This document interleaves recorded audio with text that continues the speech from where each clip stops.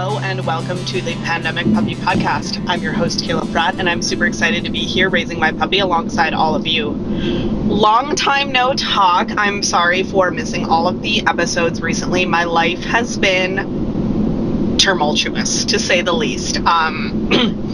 I am now in Nebraska for the wind survey work that I'm going to be doing with my dogs. I am unfortunately recording this mini-sode in my car, so I do apologize for the worse than normal sound quality. And I had planned to get a couple more episodes out in the last couple weeks, but my internet was funky, and then last week, when I was about to get an episode in, I actually ended up in the ER with a really gnarly, scary kidney infection.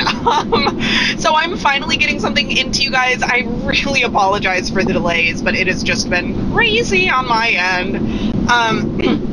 So before we get into it, this episode, like all of our episodes, is supported by the Pandemic Puppy Raising Support Group on Facebook. You guys can check that all out, and we are still going to be here for you, even though as more and more of us get vaccinated, it is feeling less and less like a pandemic. In some ways, that doesn't change anything for raising our puppies, and in other ways, it changes everything, of course.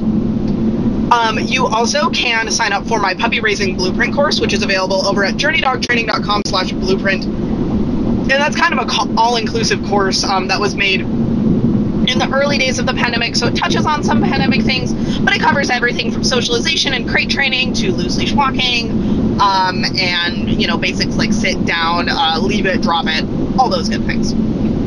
So today I wanted to talk to you all a little bit about traveling with your puppy. So this is on my mind because I just completed a 15-hour road trip with Niffler, and he's also done some pretty good travel with me in the past. So let's go ahead and get into it.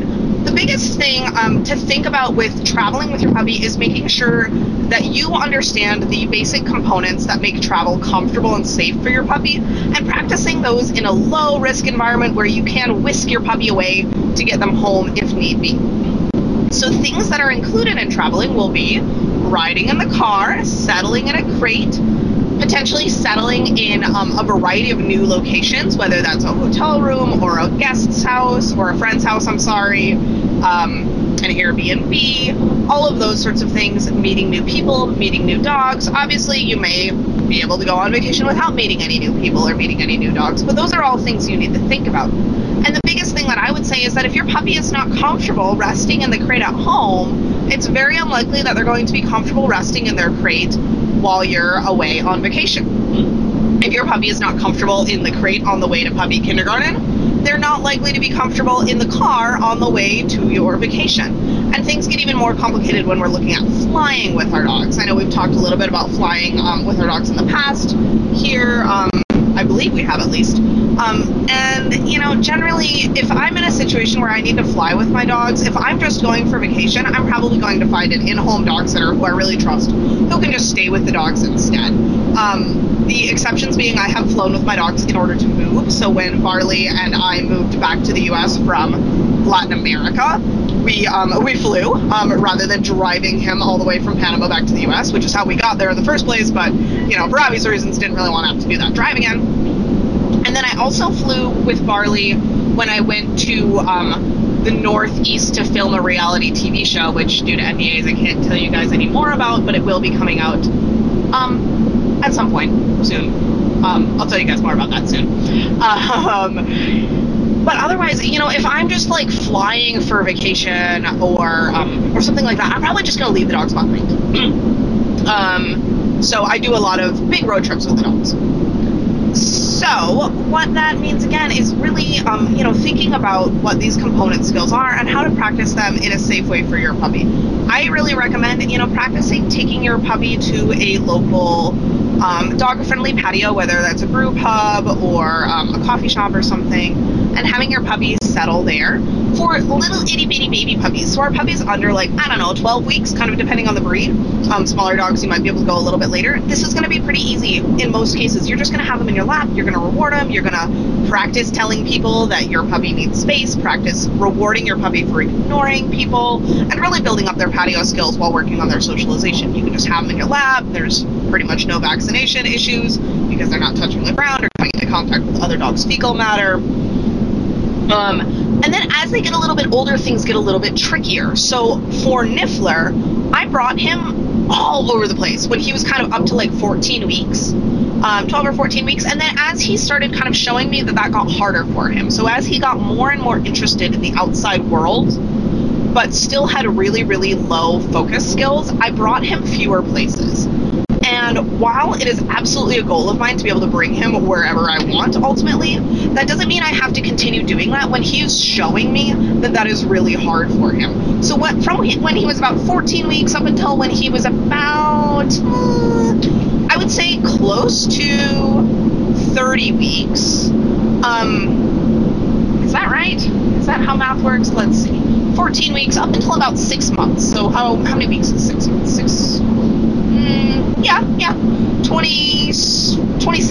26 weeks or so.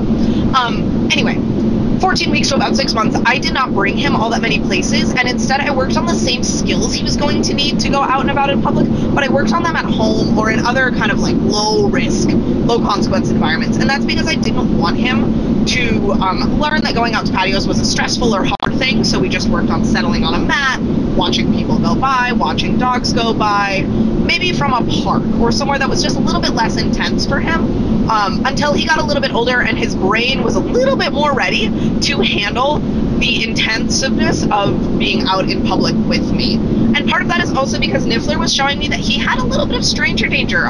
So you may remember that from our stranger danger episode, and that is actually still an ongoing thing for us, which I'm a little bit bummed about, but I wanted to be upfront about. So Niffler still, with some people, if they interact with him too early before he's kind of gotten a chance to get to sniff them, or they've, come and interact with him. So like if someone walks right up to us and starts saying hi to him, even if they're being pretty dog appropriate, they're standing upright or using a nice soft voice or extending their hand, he often will back up and bark at them. He comes right back to me, he'll eat food, and within a couple seconds he'll, with a little bit of treat and retreat, he'll take food from them, and then he's usually good friends with them. But it does take him a little bit. That's relatively typical for the Border Collie breed. So anyway, in that 14 weeks to 6 months age group, I was being really careful with that because I didn't want to take him into any situations where he was going to learn that patios were really scary or really hard. And again, now that he's about he's 9 months old now,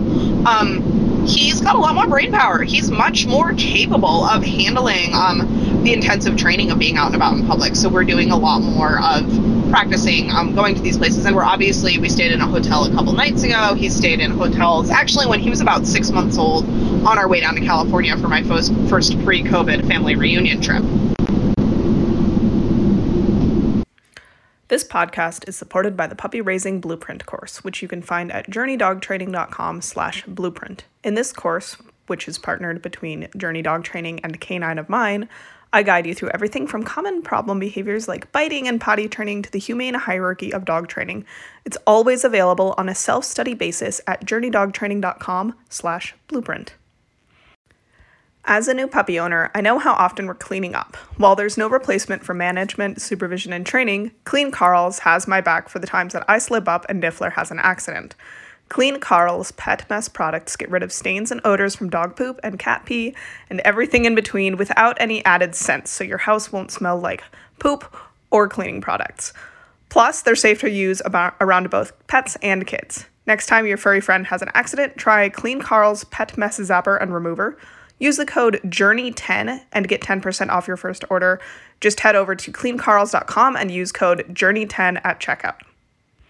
So, some of the other skills that Niffler and I worked on kind of in that 14 weeks, for things like leash skills, I would actually just kind of carry him around. I took him to if I lived somewhere where you had farmer markets at the time of year that I was raising Niffler, I would have taken him to farmers markets, a couple of those other places, and I would have just carried him, rewarded him for, calmly interacting with the environment, and kept it nice and brief, and that would have been good practice for, say, places like airports or hotel lobbies, those sorts of things. We did get some of that practice in puppy kindergarten. I took him to places like Cabela's. This was all when we were masked up and pre-vaccination, so it was a little stressful, and I did at times feel guilty about that, making these extraneous indoor trips to socialize my puppy, but unfortunately that socialization period only comes around once, so I made the choice to do that. Given that I felt I was low risk, I was able to wear 2 masks, blah, blah, blah. Now that I'm vaccinated, I've continued to do that. So for those of you with your young puppies, you really want to be thinking about all of these socialization things that we talked about in our socialization episodes will also help you as you move towards travel. So you don't necessarily have to take your puppy to an airport before their critical socialization window has started to close, but, taking them to a Cabela's or Ace Hardware, any of those other big dog-friendly places are going to be pretty good practice for something like an airport, a bus depot, any of those sorts of things. And then again, keep your eye on your puppy as that critical socialization window starts closing around. Depending on the puppy, you may start seeing more fear or startle responses around 12 weeks to 16 weeks to 20 weeks. It's really going to depend on the puppy, and some puppies you might just never see that change. But know that you may want to back off around that age, around that 4 or 5 month age until they're 6 months, 7 months, 8 months, maybe even a little bit older. You'll want to back off and just work on hard skills like eye contact, settling on a mat, loose leash walking, all of those sorts of things, maybe around the house or in an easier environment before layering those difficult things back in. So I hope that makes sense, that we're going to add in some of that exposure as socialization when the puppies are really little, and then you may end up backing off of it and working just on the skills, and then bringing the skills and together back with that socialization as your puppy is kind of moved out of early adolescence into more of that late adolescence. And that partially is because of what we talked about with Dr. Jim Ha, as far as some potential for increased fear imprinting around 7 to 9 months of age. So we just want to be really careful there. And it also is just, which, people disagree about that as far as the risk factors there, but I trust Dr. Ha. And then the other thing that I really, really saw with Niffler is just as he hit that 4 or 5 month old age, his brain just he was so much less focused on me, so much less likely to fall asleep in those places, and it was pretty clear we weren't really getting that socialization aspect anymore. But he also did not have the skills to work through that arousal or work through and try to focus anyway at that age. Now that he's about 8, as he kind of hit 8 months, and now that he's hitting 9 months, he is showing me that he's able to engage with me and able to train in those environments again. So we're adding those back in. So again, those are all things that you can do as you go. I would recommend, if you can, take some small trips when your puppy is, under 4 months of age. I absolutely would do that, as long as you can do it in a way that's safe for your puppy's vaccination schedules, and of course your own budget, your own safety, all of those things. As we are still in the Pandemic Puppy podcast, so if you've chosen not to get vaccinated, be careful. Also consider getting vaccinated, but So for Niffler, what that looked like was we actually rented a couple of my very good friends and I rented a cabin for my birthday. So that was the first weekend in February. So Niffler would have been, let's see, he was born in October, late October. So he would have been November, December. He was about 4 months old, so kind of right at the edge of that critical socialization window closing down. And he got to practice going with some people he knew. He'd met all those girlfriends before. And we just stayed in a really nice, quiet cabin up in northern Montana. It was absolutely beautiful. And he got to practice sleeping in a new place. He got to practice being crated in a new place, blah, blah, blah. That was really great because it was just a weekend. And if something had happened where he just wasn't capable of handling that situation, I was only a couple hours from home and I absolutely could have just taken him home. Before that, even, I actually had the privilege of taking him to my then boyfriend's place, and he stayed with me overnight at my then boyfriend's place several times through December and January. I broke up with that boyfriend in late January, so he'd had some really nice practice with micro overnights. That's another thing you can consider if you've got friends or family who are nearby and you can just go stay at their place. Your puppy doesn't know that you're only 5 minutes from home. To them, that's very similar to a hotel. I mean, heck, if you've got spare income, rent a cheap hotel near your place and go take your puppy there for socialization. I mean, everyone knows that the economy and the hotels could use that money right now. So if you've got spare money, go for it. So we did that when he was about 4 months old, and then about a month and a half later, so when he was about 5.5 months old, we did our first big road trip. And that timing wasn't quite ideal for him. For me, I would have liked to either do it a little earlier or a little later, because what I did see is we hit that kind of 5.5 month old age period where he was starting to be much more concerned about the world. but he also had a really low focus and really low skills. So that trip to California was interesting. It was a challenge. That's when I started seeing that stranger danger pop up. I hadn't seen it previous to that, and it may have happened anyway, but there's a part of me that wonders if all of the stress from that big trip to California and then hiking in a new place and seeing so many more people, because obviously there are more people hiking in California than there are hiking in Montana. I wonder if that kind of contributed to his stranger danger.